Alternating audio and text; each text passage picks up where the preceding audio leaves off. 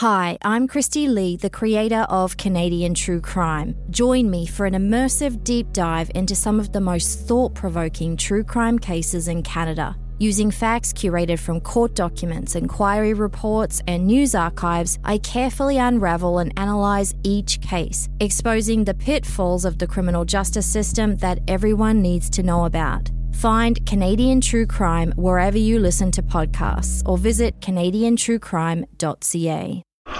You're listening to a Frequency Podcast Network production.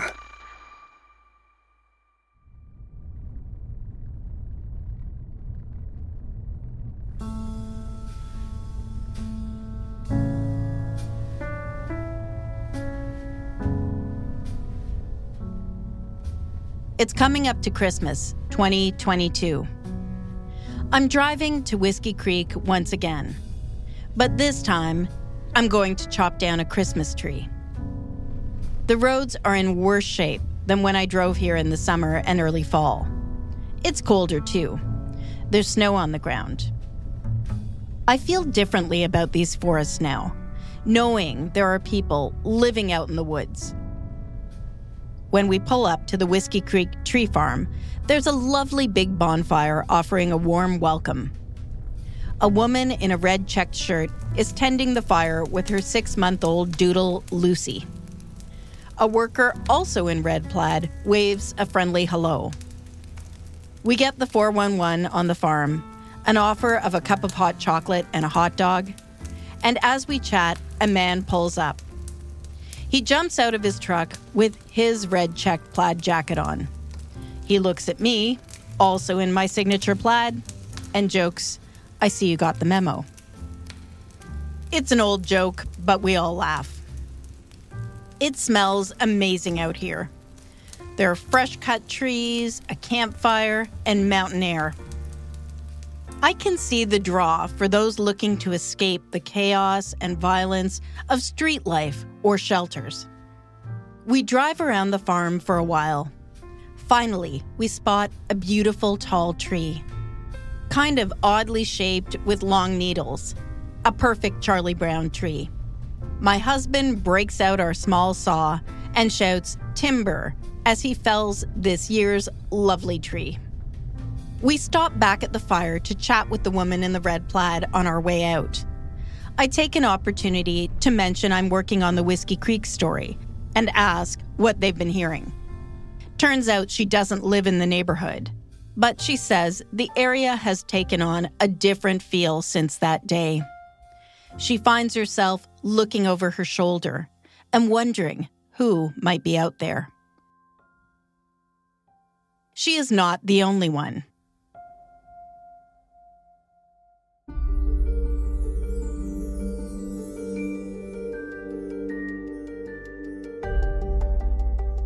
Here's a reply I got when I asked a local chat group about the impact on their community. The ripple effect. Never thinking about the semi-regular gunshots heard in the area before. Now, since this unsolved horrendous crime, that has changed. I and others' hair raise, are nervous with sitting, sleeping, or hanging in our wilderness gardens. Look forward to the solving of this case for all involved. I'm Laura Palmer, and this is Whiskey Creek, Island Crime, Season 5. The police have said the public is not in danger, that this is an isolated incident between parties well known to one another, and that there is no ongoing risk to the public. That may well be true. But I have now talked to at least a half a dozen people who are living in fear because of who they know and what they know. Of all the cases I've explored on Island Crime, this is the one which has left me feeling most fearful for my own safety. It's been strongly suggested to me by 2 individuals that I drop this story altogether. I took those suggestions as warnings, not exactly threats. And I believe if I'm fair and approach everyone with kindness and respect, that I should have nothing to fear. But I will add my name to the list of people who will rest easier when and if there are arrests in this case.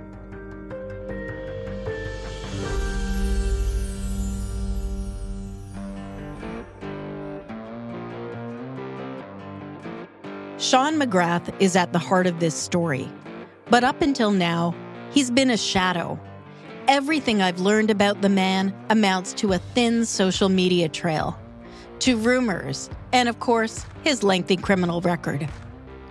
But John McGrath, also known as Papa John, wants you to know that despite his son's failings, Sean McGrath was a human being who didn't deserve to be murdered in cold blood at Whiskey Creek. I've been trying to speak to John McGrath since I started work on this story. He initially turned down my request, but then in the spring of 2023, I learned he was considering speaking to me. We talk on the phone a few times. Yeah, I heard you were around asking questions about it. Despite living on the West Coast for almost 40 years, John McGrath has a strong Newfoundland accent. They were killed, and there's another kid that got shot in the shoulder. Right. Yep. Right, and I heard him with a torch to the trailer and burnt the bodies and 4 dogs. He tells me he's learned a lot about the circumstances leading up to his son's death. He hints he may even know who's responsible. So we arranged to meet in person. He's being fitted with a heart monitor, and so I head across the island to sit down with him in his own home. It's a beautiful morning for a drive. The sun is shining and the seabirds are flying overhead. It's just before Easter. I've been told Sean's father was a convicted drug dealer, but that's really only part of his story. John McGrath and his wife Violet raised 4 kids together. They were married for 44 years before ALS claimed her life and left him a widower. Much of John's earlier life was spent working as a miner in places like Sudbury, my old hometown. John McGrath now lives in a mobile home park in the Qualicum area. The resort sits across from a glittering stretch of Oceanside. Hey there. Do you know where John McGrath's house is? Said it's got a little picket fence around it. Yeah, he'd be an elderly fellow, probably. From Newfoundland? Okay, can I loop around this way? Okay, thanks so much. But if you can't find it, if you go to the office, she'll be able to tell you where it is. Right, okay, thanks so much. You're welcome. I pull up in front of the trailer John now calls home. There's a small deck outside with 2 bright purple Adirondack chairs. And there's a tiny black and brown dog running around. Hello. Are you friendly? You got a little friend, Diego? Diego, come. Diego. It's okay, Diego. You look friendly. John emerges, trying to corral the little dog back inside. Okay, sweetie, come here. He's dressed in a black t-shirt and jeans. His hair is now gray, and it's thin on top.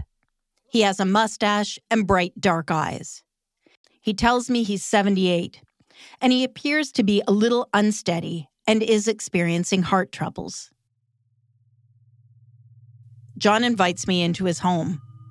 I'm always a bit surprised by how much people can fit into a small space. There's a bed, a tiny kitchen, and a sitting area. The walls are covered in family photos and pictures of island scenes and wildlife. John takes a seat on the bench with a large painting of a bear behind him. Can you maybe tell me what you had for breakfast? Oh, I had coffee. No, I had a cup of tea and 2 slices of toast. Okay. He's anxious to talk about his son's murder, but I also want to learn what I can about Sean's life before Whiskey Creek. He pulls out a box of family photos and begins sifting through them. That was Sean. That's Sean there. No, that's Sean right there. Oh my God, so cute. Oh, they're all nice looking kids that I had. I didn't make ugly kids. I love looking at old photos. I'd prefer to sit talking to John about his kids and his grandchildren. But it is the events at Whiskey Creek that have brought me here to John McGrath's home.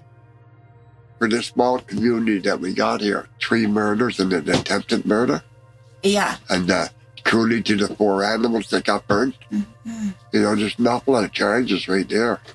Well, and it just feels like there was the news and then nothing for almost 3 years, right? That's what happened. Yeah. They come and ask me, did I want protection or something? I said, I don't need the protection for anything. I tell John I'm sorry to be here stirring up troubling thoughts, that on this glorious day, he should have to face difficult questions. Well, I'm getting awful used to it. You are. Okay. I have a daughter married in Sudbury. I born at birth. I have a grandson married in Surrey. I have my wife, Thatcher's in Newfoundland. My youngest son, Thatcher's in Newfoundland. There's a black and white framed photo of John's wife, Violet, at the entrance. She's young, dark-haired, and attractive. My wife, we were married for 44 years. When I met her, she was personally made Lieutenant Governor of Newfoundland. She used to look after the Queen Mother. Very prim and proper family from the outports. No smoke, no drinking, no drugs. We talk about John's family for a time, about his wife, his other children, and grandchildren. But it is, of course, his son Sean, the victim whom most believe was the target of the Whiskey Creek murders, that I'm here to learn more about. Sean was born in Sudbury, Ontario. Turns out, Sean and I share a hometown. We were both born in the northern Ontario mining town of Sudbury. He was very sports-minded, hockey. Started at 5 years old, too. I used to coach. We are also roughly the same age. So I'm unsurprised to learn he's playing hockey as a little guy. Hockey is huge in Sudbury. John and the family head west. He's working up in Stewart, British Columbia, near the Alaskan Panhandle. He tells me Sean's other love is fishing, that Sean loves boats and being out on the water. Fish. Fishing, okay. He liked it. He helped a guy there, one guy in the boat at one time, catch fish for the fisheries. He loved the water. Sean doesn't graduate from high school. And John McGrath says his son's life begins to go sideways when he moves south. Good kids till we moved out of Stewart. Then he mixed up with round crowds over in Squamish. Sean is living in the Lower Mainland. He has a partner named Wanda and a son. John shares a picture of this little family with me. The photo is taken in the hospital. Both Sean and Wanda are wearing hospital gowns. Sean looks young, strong, and healthy. His partner Wanda is cradling their newborn boy, Shane. But then, Sean's life takes a tragic turn. Sean has traveled north to visit his father. He and a friend plan to go fishing, and he's brought along his son, Shane. I think he was 4 years old, if I remember correctly. He came up to Stewart to visit me, and with a friend that used to be a cook on the BC ferries. And he took my boat and he went fishing. Now, the little fella, the night before he come home, it still freaks me out. He sat up and, I was watching TV, he was sleeping on the Chesterfield. He woke up and he looked right at me and said, "What do you want to hurt me for?" I said, "What? What do you want to hurt me for?" So his mother phoned up later on that night and I said, "Did you punish the boy for something?" She said, "No, why?" I told her what he done. She said, that's strange. That evening when they're getting ready to go home, he'd go around to the statue of the Blessed Virgin, blessing everybody. Little kids say and do odd things sometimes. John here is describing his grandson sitting up in the middle of the night, worried that he's going to be hurt. And he's walking around blessing people with a small religious figurine. John's wife, Violet, is Catholic. She is very religious. And back then, John figures Shane must have seen his grandma doing this sort of thing. He does find the behavior unusual, but it's only afterwards that Shane's actions take on a new meaning for his grandpa. Sean, his friend Steve, and young Shane are on the road headed south for home. John is also in his vehicle when he learns there's been an accident. So I was driving from Stewart, and it's only about a kilometer over the Hyder, Alaska, on the border. And a friend of mine was beating the horn, catching up to me. He said, "Go home. Your grandson's dead." I just punched him. Just on the other side of 100 Mile House, the Vancouver side, there's a hill that goes down, double lane up, double lane down. There's a log cabin gas station right there. Steve was driving. Sean was sleeping in the passenger seat. He was beaten right up. The baby was sleeping in the back seat. Apparently he had a broken neck and a punctured lung. Sean's son, Shane, is killed in that car accident in 1993. His friend Steve, the driver of the vehicle, also dies. Only Sean makes it out alive. He was trying to get them back to the car, and people were holding him back. The trauma of losing his boy sends Sean reeling. When he lost his son, he went down to it altogether. He'd get drunk and jump out in front of cars. He wanted to go with him. He and his partner split up. And as you've heard in earlier episodes, he spends much of his adult life in and out of jail. Here's how John describes the nature of the trouble Sean gets into. Mostly petty crimes. In the later life, he would buy some stolen goods off of people, stuff like that, and then resell it himself for that. I know he's growing marijuana, but I think he was doing coke. No, he'd yell at people, he'd threaten people, but I've never known him to beat up anybody. He'd never come back much. Every now and then he'd show up for a couple of days and stuff like that. Even when he lived in the same town, now and then. Oh, that's you. Hello? Hey, Papa Bear. Hi. Hey, how did you go with that lady today? Well, I'm talking to her right now. Hi, I'm Christy Lee, the creator of Canadian True Crime. Join me for an immersive deep dive into some of the most thought-provoking true crime cases in Canada. Using facts curated from court documents, inquiry reports, and news archives, I carefully unravel and analyse each case, exposing the pitfalls of the criminal justice system that everyone needs to know about. Find Canadian True Crime wherever you listen to podcasts or visit canadiantruecrime.ca. After John finishes his conversation, we begin to talk about the period leading up to the murders at Whiskey Creek. They had a camper like this. He set it up off-grid. That's where it all happened. My daughter had one next to him. Now, someone come and grabbed my daughter and took her out of there just before the shooting. A heavy-set person, I don't know the guy's name, but I know the nickname of the guy that sent them. Told him something was going to happen. So this is news to me. I knew Tina had spent time up at Whiskey Creek. I did not know she had her own trailer there, or that she was living in the encampment just before the murders. Find out that people knew something was going to happen. Here's how John learns his son has been murdered. I was at home and I heard that a bunch of police were out there.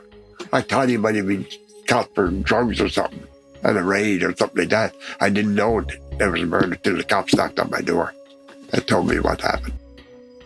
Police believe Sean is one of the Whiskey Creek victims, but at first he cannot be officially identified. Because I guess they were burnt so bad, probably close to cremation already. Earlier in this series, I explored some of the possible motivations for the Whiskey Creek murders. We know the shootings were planned. Sean McGrath is widely believed to have been the target. But why?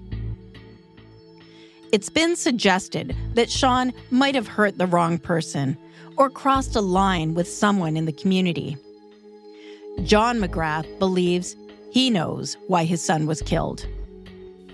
Sean and broke into the container and took that money. Then he went around saying he won a bunch of money at the casino. Never been inside of a casino, okay?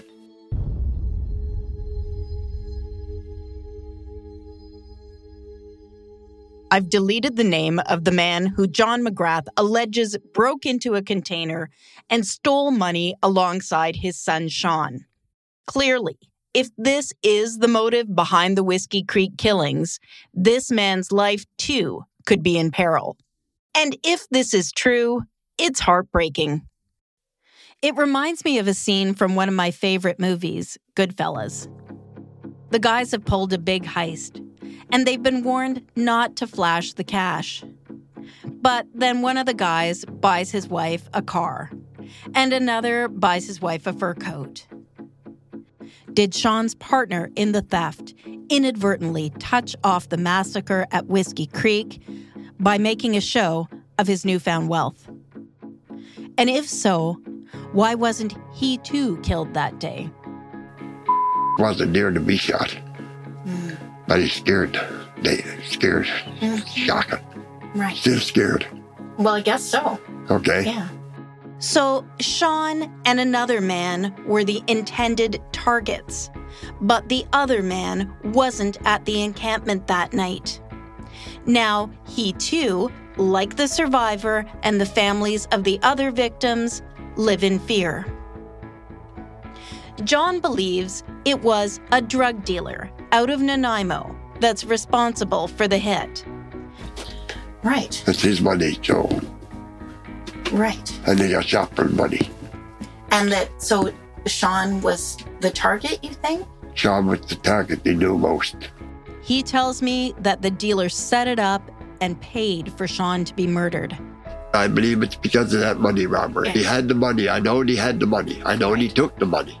Okay, I know he took the money. I know it was this guy's money. Now, who did you hire and how much did you pay? That's what you got to find out. It sounds logical to me. It is also John's understanding that two men, nutcases he calls them, heavy into drugs, were the shooters. He tells me he doesn't know for certain who they are, but he has his suspicions. John believes his son is likely guilty of stealing, and that this is the reason he was targeted. He isn't trying to soft pedal who his boy was in life. He's no angel. There's no way about him. He's no angel. Things happened in his life that turned him somehow or another. Maybe it's the baby's death. Maybe it's the people he started hanging out with. Or maybe it's the drugs. Still, he wants answers. He wants justice. And he wants to prevent this from happening to anyone else. I would love to see him caught before somebody else gets shot. If they done it once and they're getting paid for it, they'll do it again, eventually. As for Tyler's family, well, they aren't holding their breath. They've complained to the RCMP's Civilian Review and Complaints Commission about what they now view as a neglect of duty regarding how the police handled Tyler's case when he was initially reported missing and when he was living at the Whiskey Creek encampment. Although the RCMP will not speak with me about the case, I've read the official response. There's some explanation regarding different jurisdictions and privacy concerns. As to the allegation that Tyler was held hostage, they write, On October 14th, 2020 at 1 p.m., the Campbell River RCMP detachment requested assistance in conducting a check well-being on your son as you had reported that your son had called you and said he had been kidnapped. A constable attended to where your son was staying on the Melrose Forest Service Road and spoke in person with your son. Your son told the constable that you were crazy and admitted to the constable that he was just trying to get money from you. The person who your son stated had kidnapped him was not at the property during the time Constable met with your son. Your son told Constable that he had no safety concerns and that he wanted to remain where he was. The constable told your son he could get into the police vehicle and be driven away if he had any concerns, but your son declined and returned to the trailer. I am satisfied that the constable did not neglect his duty by failing to adequately investigate the check well-being of your son. After a careful review of all the available information, I do not support your allegation. The complaint is concluded and signed off on by Superintendent Mac Richards, Assistant District Commander of the RCMP Vancouver Island District. The family also instigates an investigation with the IIO, the Independent Investigations Office, a civilian-led police oversight agency for BC. It's regarding the time it took for police to go to the Whiskey Creek site on the day after the murders. The IIO look into the complaint, but determine they will not investigate further. Here is part of a correspondence Tyler's family received from Adrian Wilson, the Director of Investigations of the Independent Investigations Office of BC. I am so sorry for your loss in these terrible events, and I will address the further questions you have raised in the hope that you will understand our position. As I'm sure you can appreciate, with the sensitivities surrounding an investigation of this sort, I am not at liberty to directly release information in relation to the homicide investigation. I can say, however, that their investigation has established a timeline for events that took place. It also revealed that the injuries that your son Tyler sustained were non-survivable and that immediate medical attention would not and could not have changed that prognosis. The delay in police attending could not have changed that outcome, and therefore the position of this office has not changed. We are not authorized in law to investigate. Evidence supports that Tyler and others were deceased long before any notification of an incident was made to police. Medical evidence shows that the prolonged delay in police attending after they were notified did not result in any further harm to the individual who was injured and remained at the scene. To quote Mr. McDonald from his concluding remarks on the file, the evidence here does not support a finding that the failure of police to respond led to any additional injury or harm to the affected person.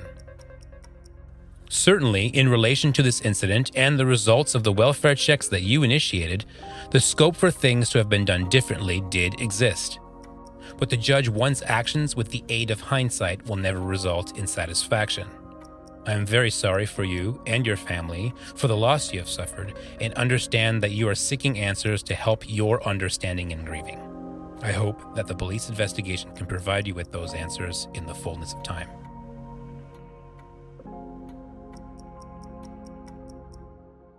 My requests for reports or interviews on these complaints have thus far been declined. Here's the short written response I received from Rebecca Whalen, the Media and Communications Liaison for the IIO.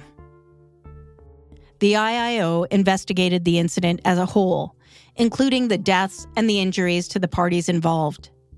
Medical information confirmed that the delay in police attendance did not adversely affect the outcome for any of the parties, and therefore police actions did not play a role.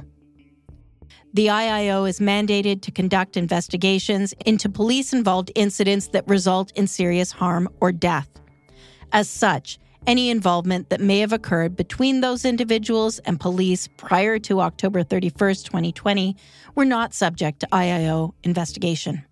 I haven't seen the coroner's report, and my request to review the RCMP's timeline was also denied.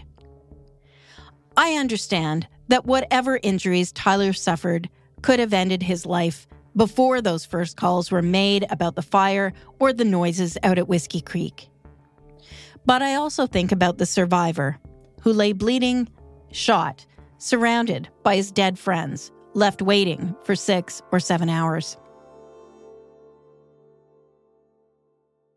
If you remember, I started this podcast talking about the Black Donnellys, the Irish family who were massacred and had their home burned to the ground almost 150 years ago. I mentioned at the outset that their story has been in my mind as I've worked on this series about the Whiskey Creek victims. Sean McGrath and those who lived alongside him in the Whiskey Creek encampment were viewed as trouble in the community. They were vilified to the point that few seemed to care when they were shot and had their homes burned to the ground. The Donnelly family massacre happened back in 1880. Since then, there have been plays, songs, movies, and even a craft beer inspired by the family. It's claimed the ghosts of the murdered family members can be seen floating in the fields near the murder site, and that horses will not ride past the former Donnelly homestead after midnight. So their story lives on. But there was never justice for the Donnelly family. And I wonder whether there will ever be justice for their modern-day counterparts at Whiskey Creek. Life's life. I don't care who they are, what they are, or anything. It's a life. Somebody's son, somebody's daughter, you know. Someone's suffering. I miss him every day. I just can't believe somebody like Tyler would end up being murdered in this way, because he certainly didn't deserve it. He wouldn't have hurt a fly. I feel because of who Sean McGrath was, they figure maybe it was a blessing. I think I now have a pretty good idea about what happened at Whiskey Creek and why. But with so few people willing to go on the record, with so many sources concerned about their own safety, I've taken this as far as I can. For now, without answers, without charges, the community of Whiskey Creek is left with speculation, rumor, and fear. People are scared. For sure. Understandably so. Yeah. With a small place like this, you don't see the likes of that happening. Everybody's scared. If you have information about the Whiskey Creek murders, please call the Vancouver Island Integrated Major Crime Unit's tip and information line at 250-380-6211. I'm Laura Palmer, and this is Whiskey Creek, Island Crime, Season 5.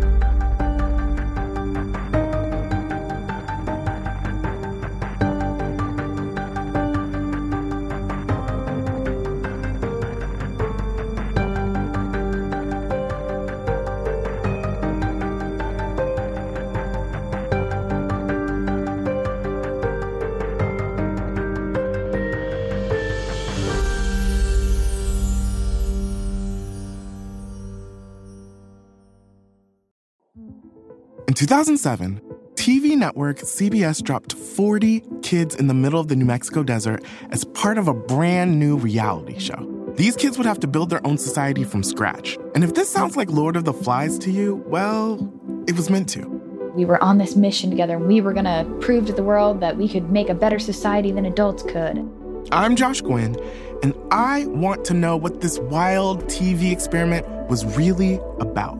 Split Screen, Kid Nation, a 6-part podcast from CBC. Available now.